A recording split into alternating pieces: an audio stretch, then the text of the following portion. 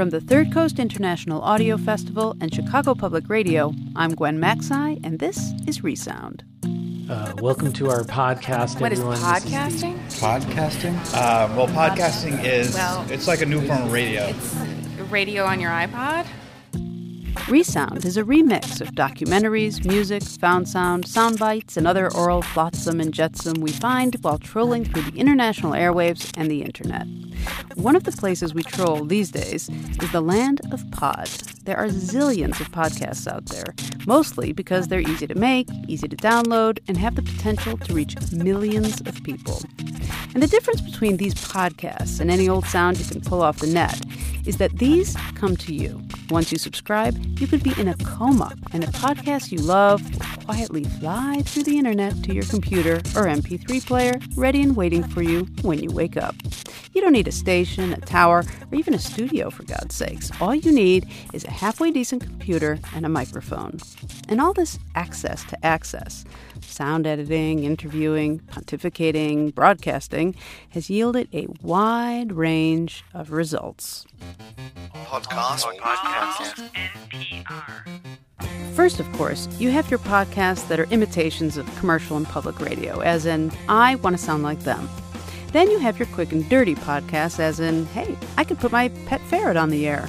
Then there are the experiments, emerging formats that don't really fit into the old mold of radio show. Square pegs, round holes, new technology, and even newer ideas. Today on Resound, podcasts. Oh, sure, the printing press made everyone a reader, and the portable computer made everyone a publisher. But now, everyone can be one of us. Yikes. Stay with us.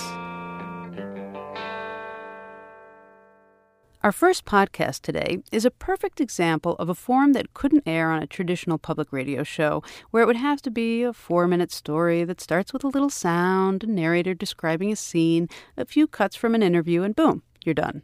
But this isn't the kind of work Sue Mel finds most satisfying. She'd rather play with the possibilities in this new medium.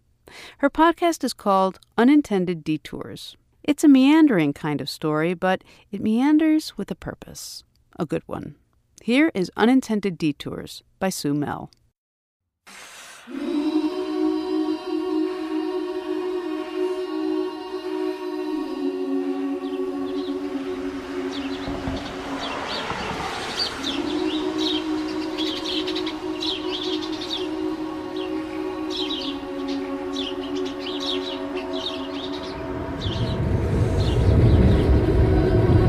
This is 18th Street.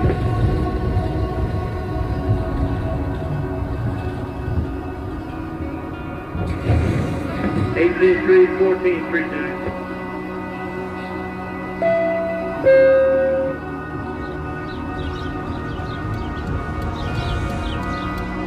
You're listening to the podcast Unintended Detours. This is episode 1, Shelf Life.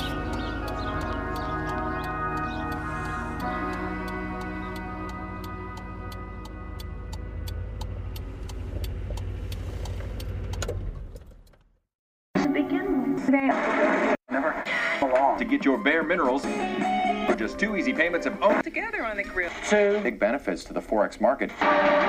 Jesus, Beth, and why? There's no place like home.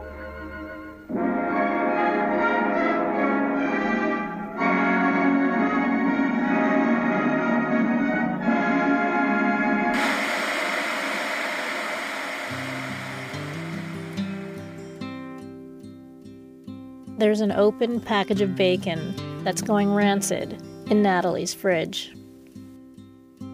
She knows that this and the week-old dirty dishes from their last breakfast have to go, but watches hour after hour of mind-numbing television instead. The bacon has developed a life of its own. It moves from front to back, shuffles around from shelf to shelf. It started to turn gray, but still remains. It's 1 o'clock in the morning, and Natalie wants to talk to the bacon. Maybe, together, they could sort out all the difficult things, the ones she couldn't seem to fix with the lanky bass player from Kentucky. As she opens the refrigerator door, She leans away and braces for any smell. She loves this package of bacon. This handful of fatty slices and greasy plastic are all that's left. She's not going to Kentucky, and she doesn't want him here, in her apartment, or even really, in New York. The phone calls will lessen and eventually fade. Other meals, other men, will fill this place. And eggs fried up in bacon grease will be the only really good thing she remembers. Tonight, she'll wash the dishes. Tomorrow, she'll try to throw away the bacon. Sawing or doing one of these. See if hang on. Are you in the Our levels.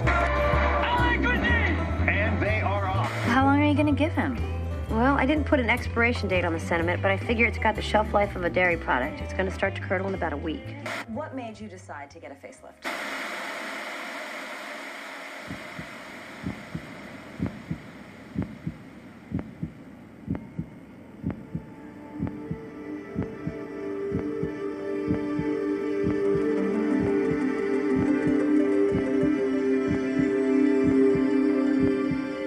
Human body. We all have one. You may not realize it, but your body is like a machine. Instead of plastic and metal, its parts are made of flesh and bone. In place of motors and wires, it has muscles and blood vessels. Though human bodies come in different shapes and sizes, they all work pretty much the same.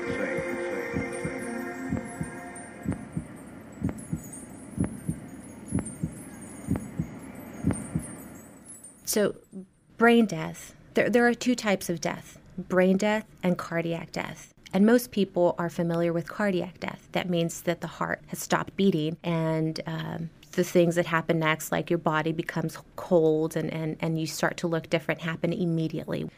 Brain death is the second type of death. And brain death means that all brain function has ceased. Usually brain death occurs in a hospital room where the ventilator is still functioning and forcing oxygen into your body. So that allows for the heart to continue beating and for all organs to continue functioning. However, the brain has ceased, and that is considered a legal declaration of death. A prayer for the heart, a prayer for the lungs that breathe in air, a prayer for the air that gives us life, a prayer for the life that brings us strife, a prayer for the strife, a prayer for the strife. When people consider organ donation, I believe that they are doing, or they're considering this option for selfless reasons, mostly. I think most people know that, or have made a mission in life to be good, and this is the perfect way. I mean, this is organ donation is probably the biggest gift that one human being could give to another human being. Other families have said that the fact that their loved one's organs will continue living in someone else gives them some comfort. Although we hesitate to even say that they continue living, just because it can bring some emotional conflict later. A prayer for the strife.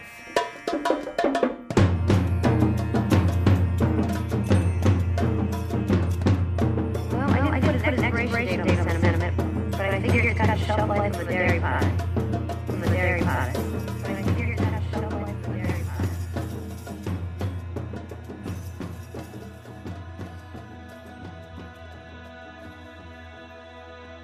I can't really remember where I got my first set of shelves. The only thing I'm sure of is that I got those shelves for free, from some job, or maybe even off the street. They were those gray metal ones that looked like something that came out of an Erector set. 5 easily dented shelves that you'd attach to metal struts with nuts and bolts. Easy breezy cover girl, except for the little challenge of lining them up to their corresponding holes. Then you'd slap this flimsy X-shaped brace across the back to square the whole thing off, but they'd still be all rickety and unstable until you loaded them up with books. And even then, they had a propensity for leaning. But they were easy to take apart and reassemble, and that, in those days, was good. Instant furniture, instant home.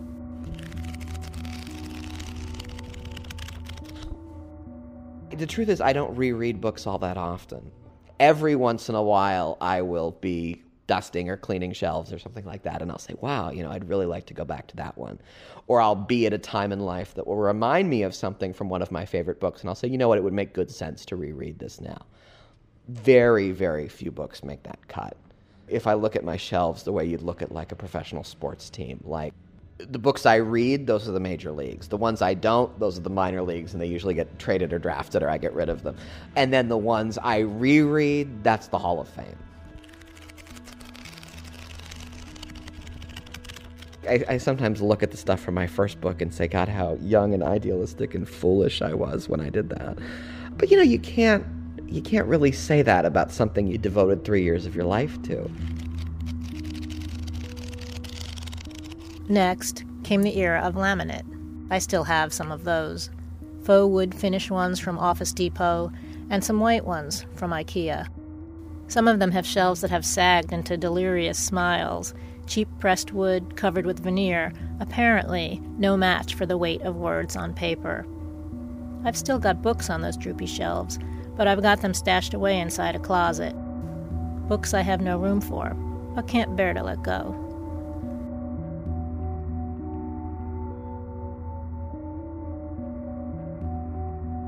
Yeah, ideally, my books will be looked at as indicators of their time. In thinking about my third and fourth book, I'm on my second one right now, I do think about something that is less sort of attached to contemporary culture, less sort of attached to a particular moment in time, because I would like my books to be discussed and related to in a way other than, yeah, that's what I was doing in April of 2003 or something like that.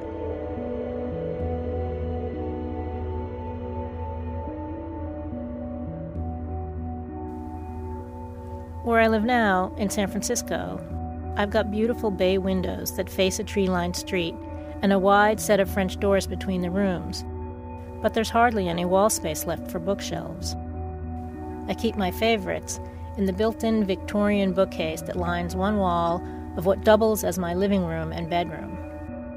It's got these charming glass-paneled doors, a chest of drawers, and a fading mirror. But the books sit deep in shadow behind the glass, and I miss seeing their familiar spines. All the books, from all the stages of my life.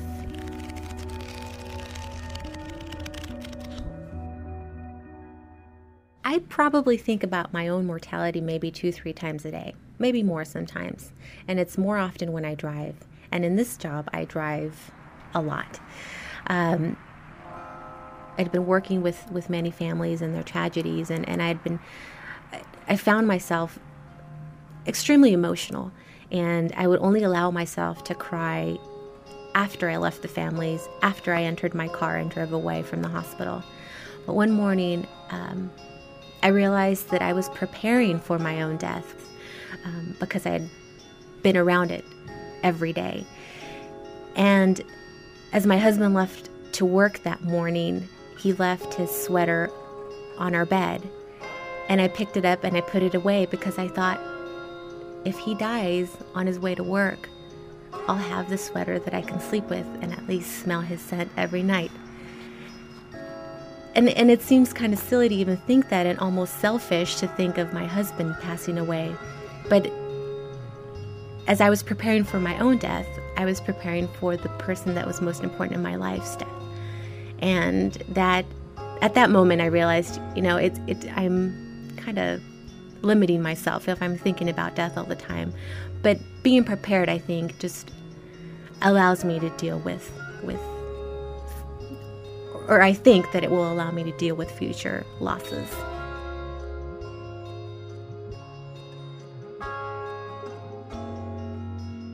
Families say no to donation because they may still be in denial of their loved one's death.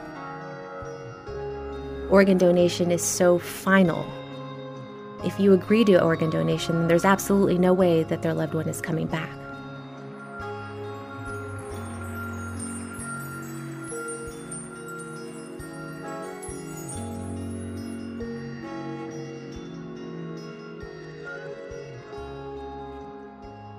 Unintended Detours by Sue Mel.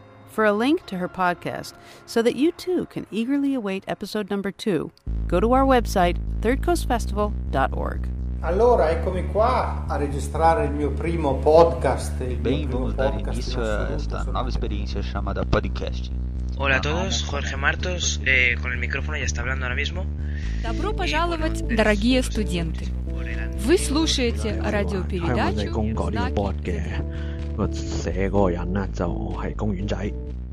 Producer Benjamin Walker has enjoyed plenty of success in what we think of as traditional public radio.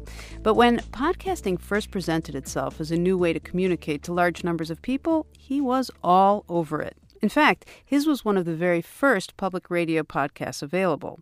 He saw an opportunity to do exactly what he wanted, editors and managers be damned. And as you'll see, when Benjamin Walker does what he wants, something interesting and provocative results.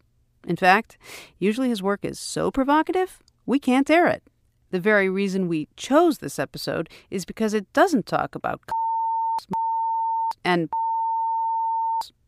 here is Theory of Everything.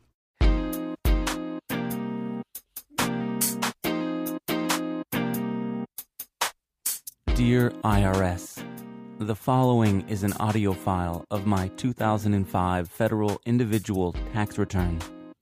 I am using this audio file method even though I could not find it on the official irs.gov website. But surely it's an option. I imagine a popular one, being that so many American men and women have had their arms and hands blown off this past year while serving in Iraq. And while I commend you for providing such a useful service to our combat veterans who lack the physical capacity to fill out a tax return, I am also a bit peeved at how impossible it was for a civilian like myself to locate said service. Which is why I am improvising my own version of the 2005 federal audio filing.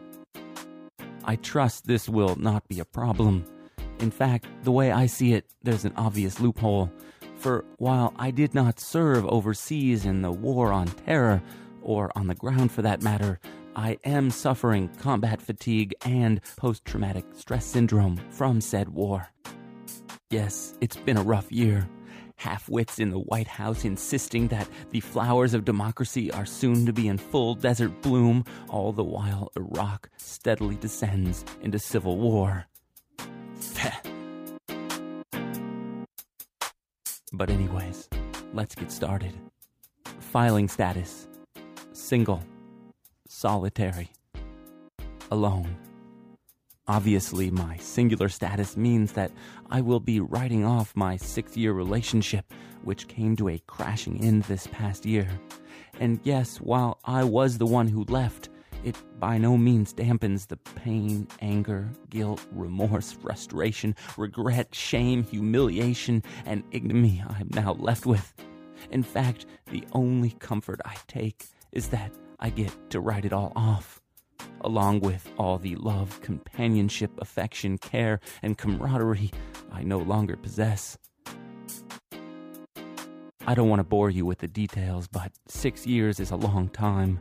More than enough time to build up a collective history, a library of shared experiences, a foundation of common cause, a familiarity that bred not just contempt, but compassion and understanding as well. But at least I can write it all off. It's good to know that 6 years of my life, and for that matter 6 years of her life, 12 years total, yes, it's extremely gratifying to know that rather than being totally wasted, these 12 years can instead be written off. With a single stroke, moved from one side of the balance sheet to the other.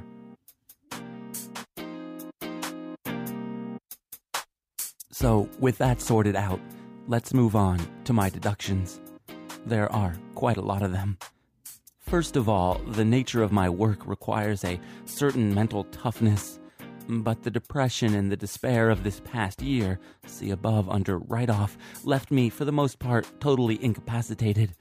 Much effort and capital was thus expended in the hope of achieving some basic mental functioning. Thousands and thousands of dollars were spent on intoxicants and women, in many instances double bills. Of course, nothing from either of these categories ever helped, which is why I believe they meet the necessary requirements to be considered allowable deductions, failed business expenses. I will agree that the numbers in the intoxicant column do make it seem that I was up in excess of 365 fiscal calendar days, but understand that yours truly was living it up on the top shelf. Sure, there was an occasional 12-pack of Bud Light or a bottle of Old Crow, but for the most part, it was cases and cases of Kettle One, Knob Creek, and Chateau Margaux. A 3-day bender done up in this style is equivalent to about a 15-day bender in cheap booze dollars.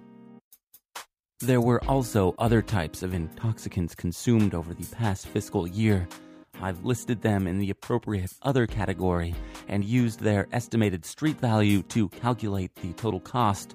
And while I understand that this deduction might seem controversial, let me assure you that it's all on the up and up. Or, as President Ronald Reagan once said in 1987 regarding his role in the Iran-Contra affair, "My heart and my best intentions tell me it's true, even if the facts and the evidence tell me it is not."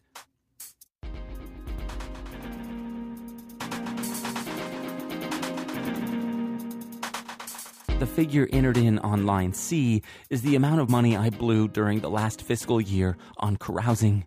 Obviously, the breakdown of my relationship freed me up to pursue other women, which I did with full gusto. Mostly 23-year-olds, which are more expensive than the older models, but totally worth it.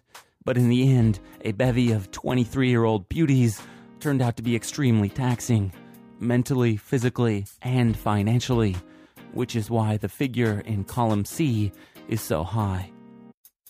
However, the subtotal of lines A, B, and C make up only a portion of the total deduction that I am claiming in this audio file. The major expenses I've entered in on line D, these are the artistic expenditures, all the failed attempts at constructing my theory of everything.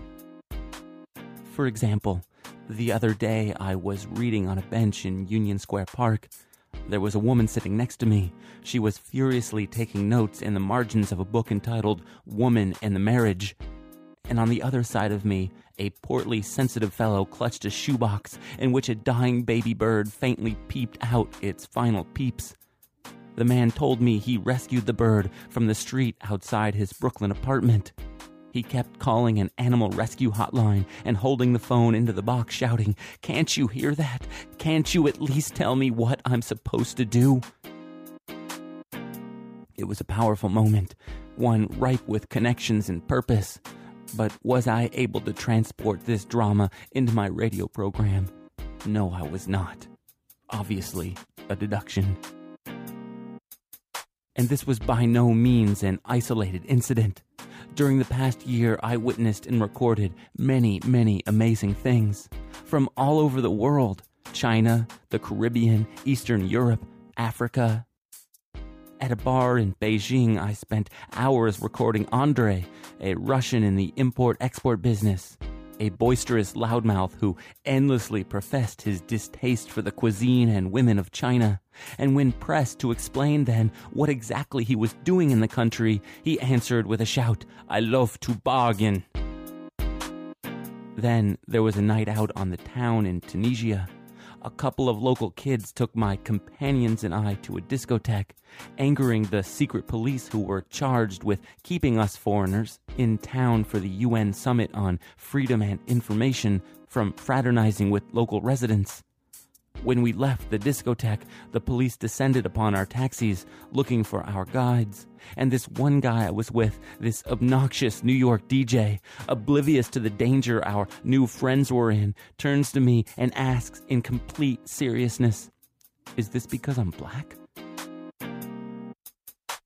Then there was a midnight run from Almaty, Kazakhstan to Bishkek, Kyrgyzstan, through snow-covered mountain passes with a driver whose only English consisted of the words danger and torture, and the phrase, if they want to, they will make body dumped in snowbank. I also took a road trip across our own glorious land. On this trip, my friend Galib and I listened to and recorded hours and hours of religious radio, most of which was totally beyond the pale. We witnessed calls for the extermination of not only fornicators and homosexuals, but vegetarians and peaceniks who regularly distort the true message of Christ, the warrior king. Obviously, all of these experiences should have made it into the new and improved Theory of Everything radio show, and yet not a single one of them did, which is why I am taking them all as deductions. The sum total of my deductions suggests that I pretty much owe you nothing. In fact, it seems that you owe me everything. Which brings us to the final category of this audio filing, exemption.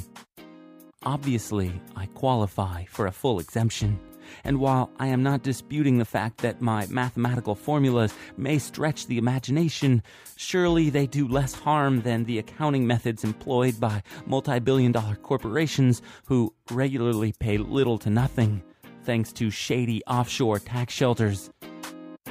There are no dubious shelters in this filing.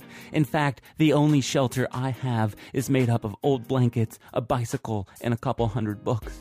All seizable assets to be sure, but in the end, nothing you could use. Although I am struck by the thought that if you took my bicycle to Iraq and drove it around in the desert distributing books and blankets, you would probably produce better results than what you're currently getting with your $1 million Hummers and assault vehicles. But then again, it being my bicycle and my books and my blankets, I have to beg off. After all, you can surely find the money elsewhere. Perhaps from one of the hundreds of social programs now defunded, or perhaps you could borrow a little money from one of those flush faith-based initiatives. I leave that for you to figure out. After all, I'm exempt. Signed, sincerely, Benjamin Walker.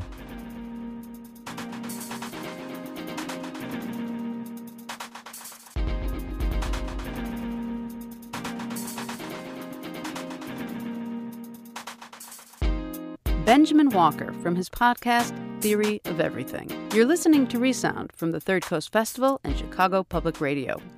Benjamin Walker and basement-dwelling agoraphobic shut-ins aren't the only ones with a podcast, by the way. We have one, too. You'll love it. It's free, it's easy. Listen wherever you go. To subscribe, visit our website at thirdcoastfestival.org. The computer combines these sounds in accordance with the linguistic rules which govern the English language into connected, intelligible speech. Knowledge developed through such research may be useful in devising new techniques for transmitting speech over communication systems. The Obscure News is a podcast created by Lloyd Broadnax King. Now, Lloyd is a man of many talents. He teaches, plays in 3 jazz bands, and honestly could talk you or charm you into pretty much anything. The Obscure News, otherwise known as TON, is dedicated to all the news the networks omitted, like weird little anecdotes that are told over the water cooler or between friends. The whole thing is tied together by a steadfast and mysterious host who goes by the name Yolanda, a driving rhythm, and strategic bits of found sound. We asked Lloyd what he was thinking when he started the Obscure News. TON is a manifestation of the bigger concept. The bigger concept is irresponsible broadcasting. That whatever means you have of production and distribution, you should use that. You should exploit those means and get your stuff out there and help shape reality. Because if you don't help shape reality, someone's going to shape it for you. This is an episode from TON called Anatomy of a Punch. Season 3, Issue 13, Anatomy of a Punch.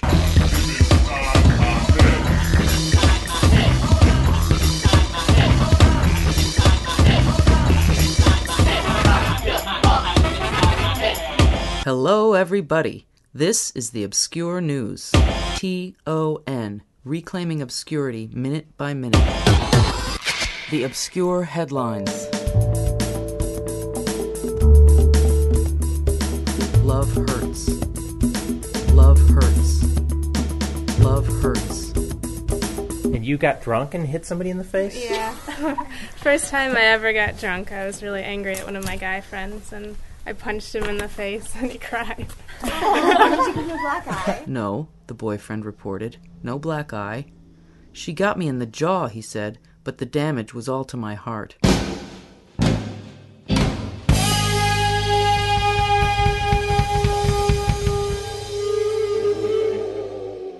Okay, no wonder she hit him.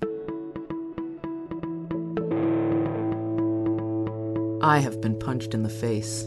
My brother punched me straight in the nose when I was about 8, and he was 10, or somewhere in that range. I remember feeling really startled, more than in pain, but once the blood started flowing, I was pissed. Neither of our parents were home, so somehow, via some crazy suburban neighbor radar or something, my friend Faye's dad came over and dealt with it.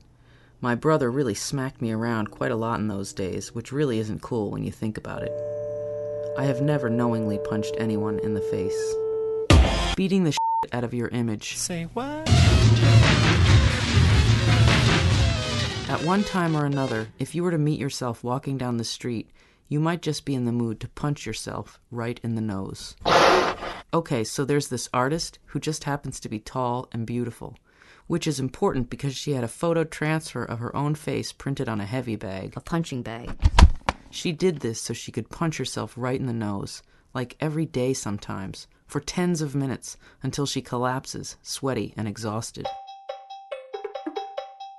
You know, when I was putting my picture on this heavy bag and then just like really going at it, that was like so all about beating up my image. And not even so much me as like this way that I image myself that I really can't stand. What is the way that you image yourself that you really can't stand specifically? Or just noticing this weekend people being connected to their bodies in this way that I absolutely don't identify with, so that like I actually feel quite disconnected to my body. And so I think that's because I just like, so there's this disconnect that I don't quite understand, and then beyond that I kind of fit this really feminine formula that I've created for myself that I just don't really like, and I seem to just continue to do it to please this kind of unknown audience. So I think it's like this femininity. So you basically by beating up on the femme persona of yourself, you know, sort of the femme version of yourself, you get to, it's almost like you get back at society for making you have to wear that disguise when it's not really you. Is that what you're saying? Well, I mean, the thing is, yeah, there's society, blah, blah, blah, but also, like, it's this thing that I set up for myself because I'm so aware of all the kind of signifiers that exist in my different communities. Like, it's something I pay so close attention to as far as, like, transcending class or, you know, like, within the queer or straight communities. It's just, like, I'm so constantly aware of all that stuff that it's hard to be like, oh, yeah, and society makes me wear makeup. Like, I wear makeup. I make myself wear makeup. I just, like, kind of don't want to and kind of can't stop. Because I think I also do, like, enjoy the rewards that it brings me. And that disgusts me, too.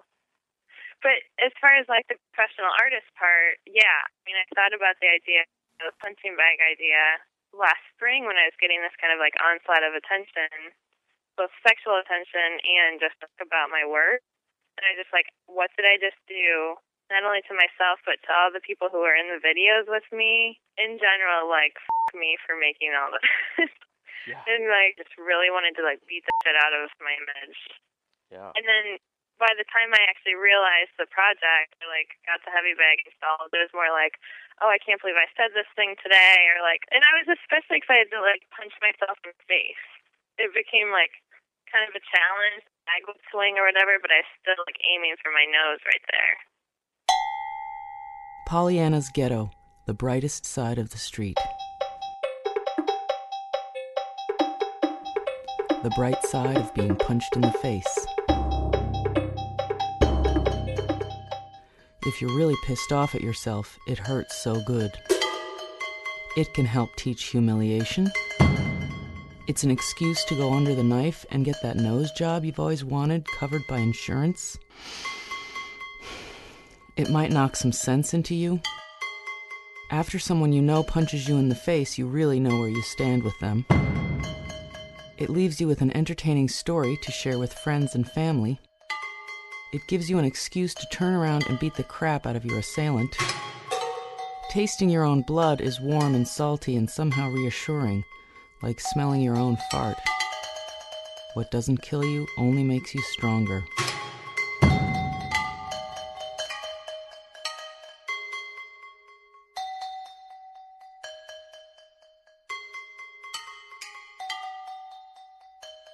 Yo, yo, yo! TON, babies, perpetrating obscurity all over the place.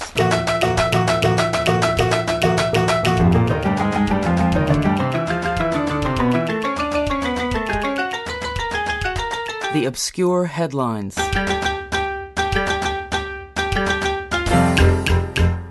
Schoolgirl opts not to act. I let someone get punched in the face. Whammo. No, there was this girl that, like, in 5th grade, I think, that, like, got picked on a lot. And a girl in my class was like, I'm going to punch her in the face after school as we were going out of the building. And I had to run back in and get something, and the girl that was getting picked on was coming out. And, like, I could have told her to, like, not go out that door.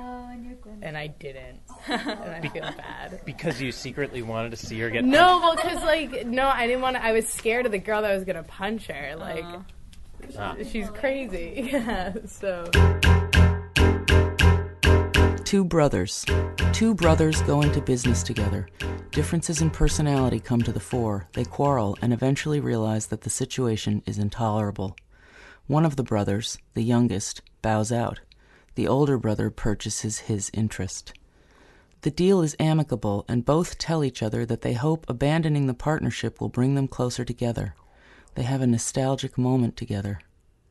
Shortly after they part ways, the business takes a turn for the better.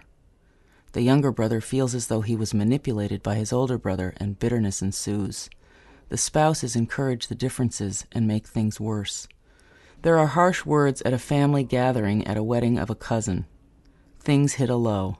Then the elder brother dies. The younger brother inherits the business and ends up feeling empty and alone.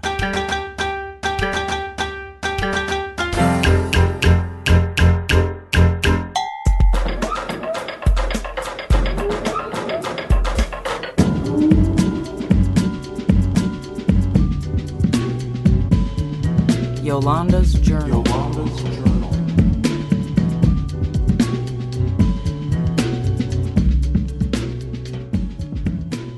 Entry number 31. Today for school we visited this art gallery that has all this artwork done by Preston Jackson. He is now my favorite artist. His works were filled with so much symbolism.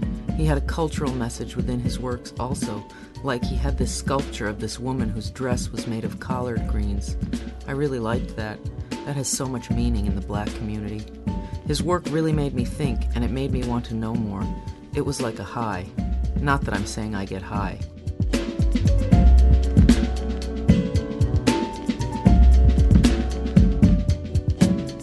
Only some of his work really made me think too much about violence, like the sculpture about the woman who was a twin, only her old massa took her twin sister away at birth, and then finally, after she was grown, she cut her old massa into two with an axe.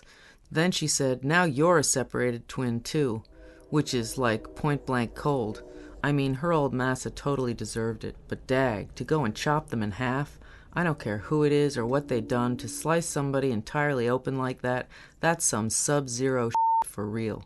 And the woman who made a blanket out of her boyfriend's skin after he got lynched, now that is just gross. I was so disturbed. Even now, I don't want to think about that. I mean, because Preston Jackson does research and so these stories are true history, it's not something you can say Hollywood made up to scare little kids.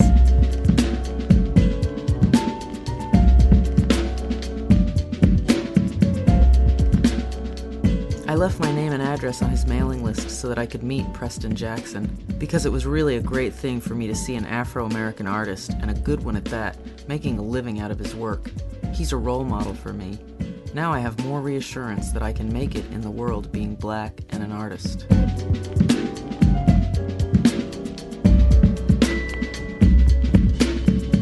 Be sure to tune in next week when Yolanda becomes completely grossed out.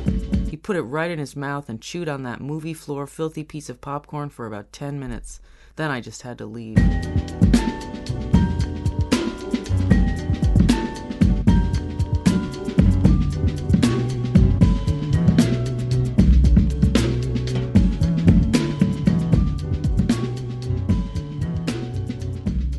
The Obscure News, produced by Lloyd Broadnax King.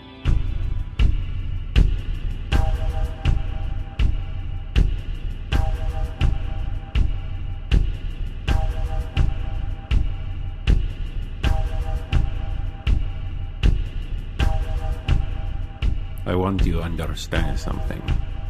This story is my intellectual property. So, you must keep one question burning in the center of your mind. As you listen to my story, you must ask yourself this: how much you owe me? I'm Gwen Macsai. You're listening to Resound. In the golden age of radio, serialized stories were what radio was all about. The Avengers, The Shadow, Captain Midnight.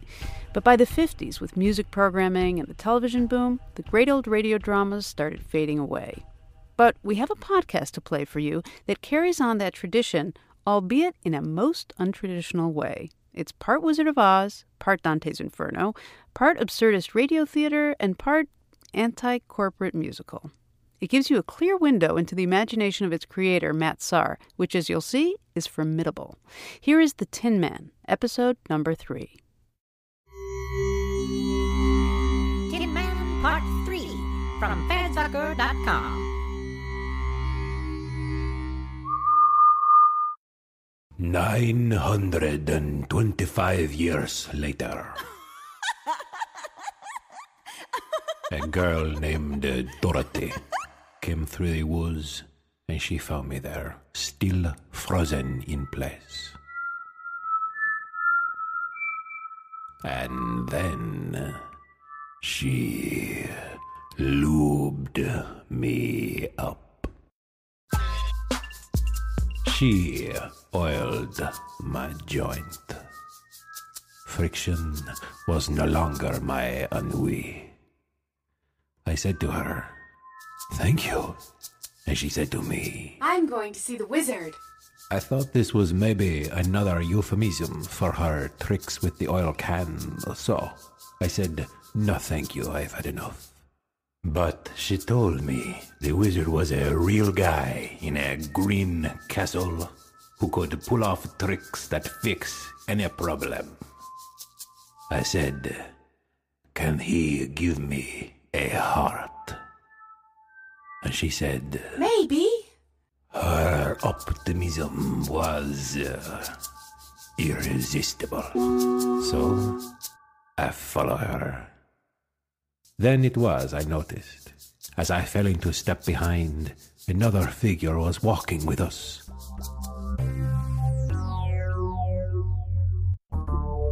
I looked over my shoulder. It was the Scarecrow, the same as I had left stuck impaled 900 years ago. I did not meet his eyes. We picked up a cowardly lion, and we continued upon the road of golden bricks. Dorothy prattling on without ceasing, nor waiting to see if we listened. She filled the air with a noise like conversation, but lacking sense.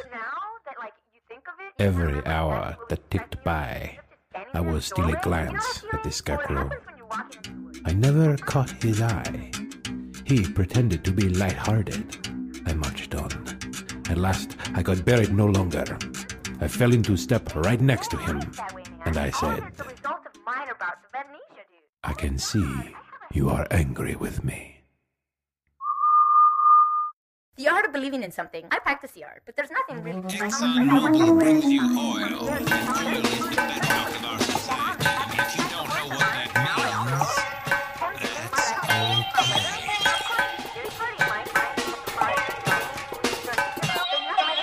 that's okay.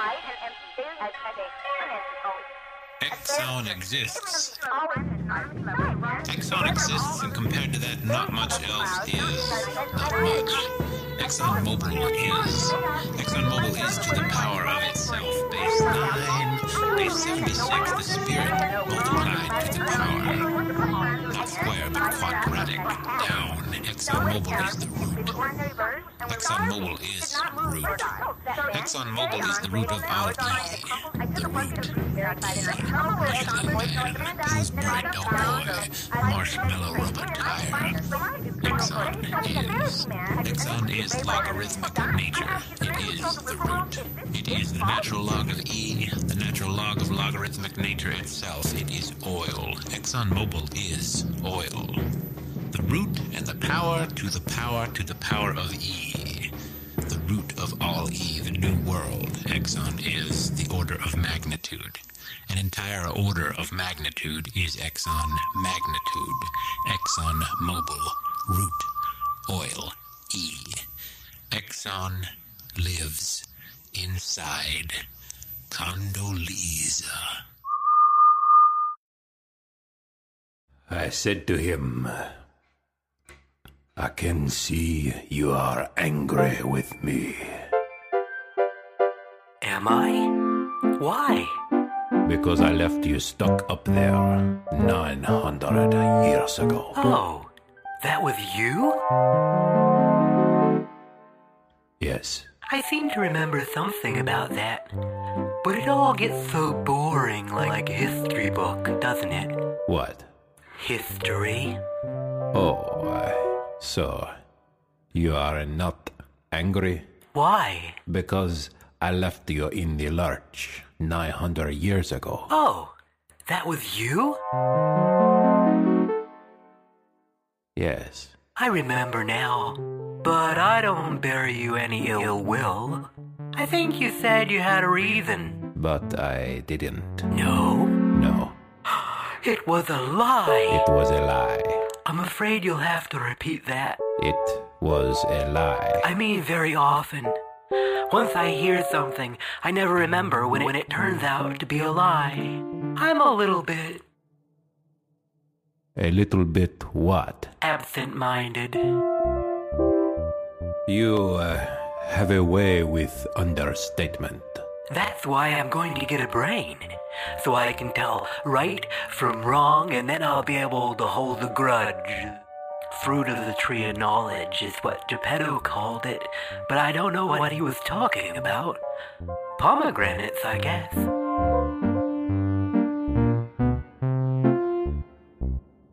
What are you talking about? I don't know. I tell you what, I'm not gonna talk to you no more. Okay. So we continued in silence. The noise of Dorothy's conversation bubbled and popped.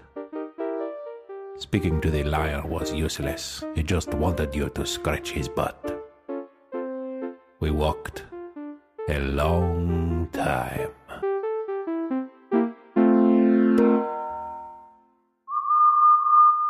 This message is brought to you by the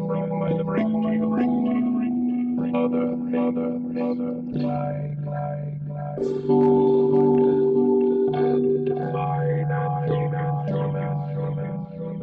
transnational operation. We love you.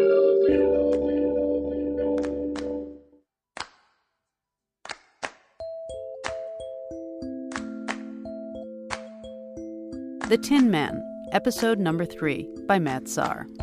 To read an interview with Matt, which is as strange and complex as the show he creates, or find a link to the entire 20-part Tin Man series, go to our website, thirdcoastfestival.org.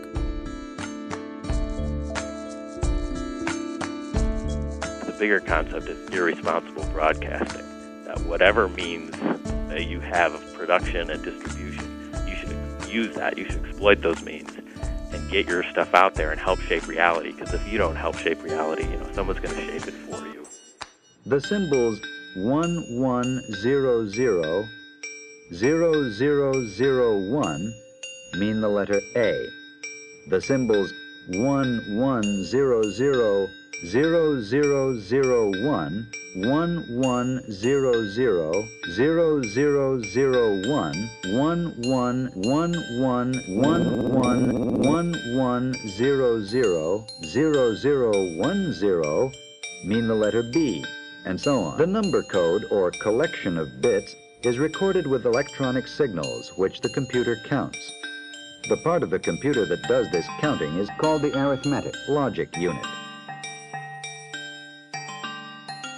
Our last podcast today originated as a live theater performance by artist and scholar David Terry and sound designer Michael Kraskin. But when Terry moved to Chapel Hill, the collaboration continued long distance. A few years ago, it would have been time and cost prohibitive to create a project like this. But with the technology available now, a few hundred miles between friends is bupkis. Their podcast is called Catalog of Ships, and it has over 50 offerings. It's not really theater, not really radio, but whatever it is, it sounds good. This episode is called Florida Recount Poker.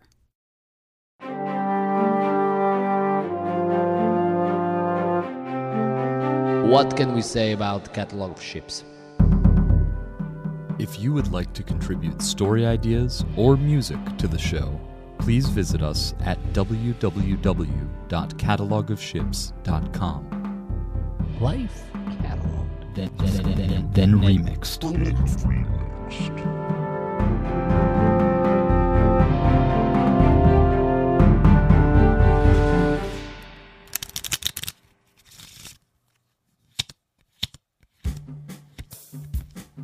I think it's Kurt Vonnegut who says, you have to live on the West Coast once, but not so long that you get soft, on the East Coast once, but not so long that you get hard. I don't know. I really was hoping that Seattle was going to come through for me, but I just couldn't make it stick. And at the time, I just really didn't know what it felt like to really want something. I guess I just spent my whole life adapting to what other people wanted, teachers, parents, the church. And I just didn't really know what it felt like when I wanted something. My dating strategy was generally to find a girl who I knew liked me and then just kind of hang around her. Made things a lot easier if she did all the wanting for both of us. I had some money saved up. I was thinking maybe I would go to India, to find myself. Because, who knows? Maybe I was in India. I'd find myself there. But because of an accident I got into with a poster company, I didn't have nearly as much money as I thought. I didn't want to go back to Chicago. I needed some distance from my parents. I thought maybe I would stay in San Francisco, but I just kept freaking out about the decision, and my friends in San Francisco just got really tired of hearing me whine and talk about how I didn't know what I wanted. And finally one of my friends said, look, we're just not going to put up with this anymore. Just go in the room, think about it for 20 minutes. Whatever you're thinking at the end of 20 minutes, that's what you do. 20 minutes later, she came back in the room, and I had decided to buy a one-way plane ticket to New York City. 2 days later, got stoned, walked around the redwoods, watched a movie, the poorly chosen Requiem for a Dream, and then I caught the red eye. Landed in New York with not much more than the contents of my backpack and about $1,000 in the bank. Borrowed some money for a security deposit. Answered an ad on Craigslist, which was new in New York at the time. Landed in an apartment on Montrose Avenue in Bushwick, Brooklyn. Just happened to be above my friend Michael Kraskin. A complete coincidence. The day of my impromptu move was also the day of the 2000 election. Also a complete coincidence.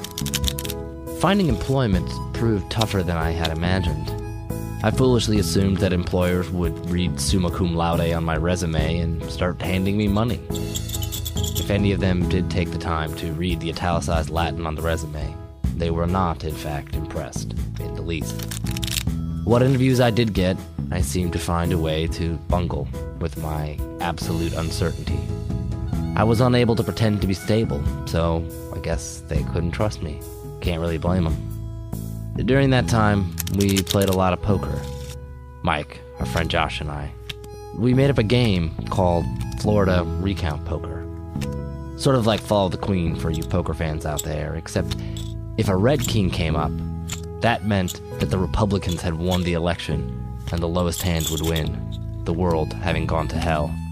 If a black king came up, Democrats were now in office. Al Gore had saved the day and the highest hand would once again be on top.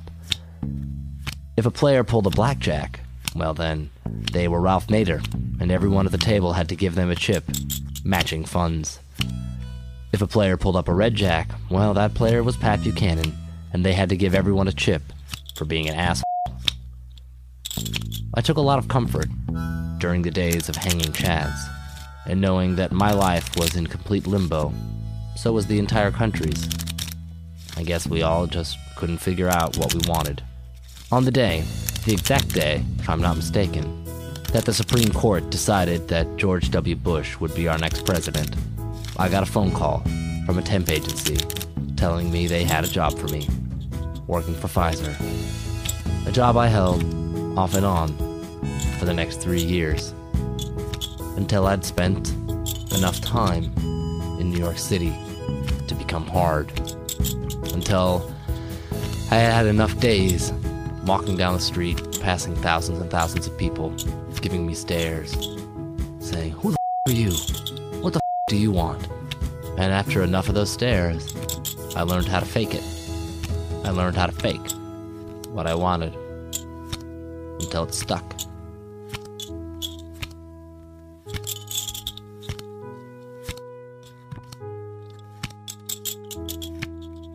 The text for Catalog of Ships was written, performed, and recorded by David Terry in Chapel Hill, North Carolina.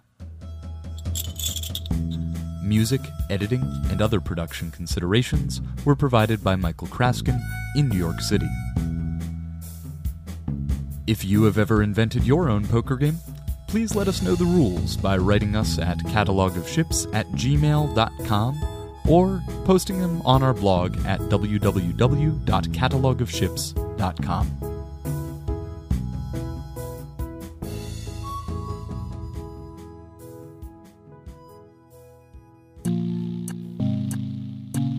Florida Recount Poker by David Terry and Michael Kraskin from their podcast, Catalog of Ships. For a link to their podcast or to our own excellent, wonderful, exciting, and innovative podcasts, check out our website at thirdcoastfestival.org. And suddenly this technology dumps this whole notion of podcasting in our laps, and it just seems like, well, it'd be a sin just to go, well, I don't have time to do this, or who can deal with that. It was like, now you can be NBC, in your own way. And that just seemed like a gift from the gods, and couldn't pass it up. Resound is a production of Chicago Public Radio and the Third Coast International Audio Festival. I'm Gwen Maxey. The program is produced by Roman Mars and curated by Johanna Zorn and Julie Shapiro of the Third Coast Festival. Our production assistant is Delaney Hall. You can hear today's program at thirdcoastfestival.org, where you can also hear dozens of outstanding documentaries from around the world. Lead support for the Third Coast Festival is provided by the Richard H. Driehaus Foundation, with additional funding from the Corporation for Public Broadcasting, the National Endowment for the Arts, American Airlines, and Chicago's Navy Pier. Music for Resound is provided by Reckless Records in Chicago. If you want to contact us, we'd love to hear from you. Email us at resound@thirdcoastfestival.org. Resound returns next week with more radio that you can't hear anywhere else, unless you live everywhere else.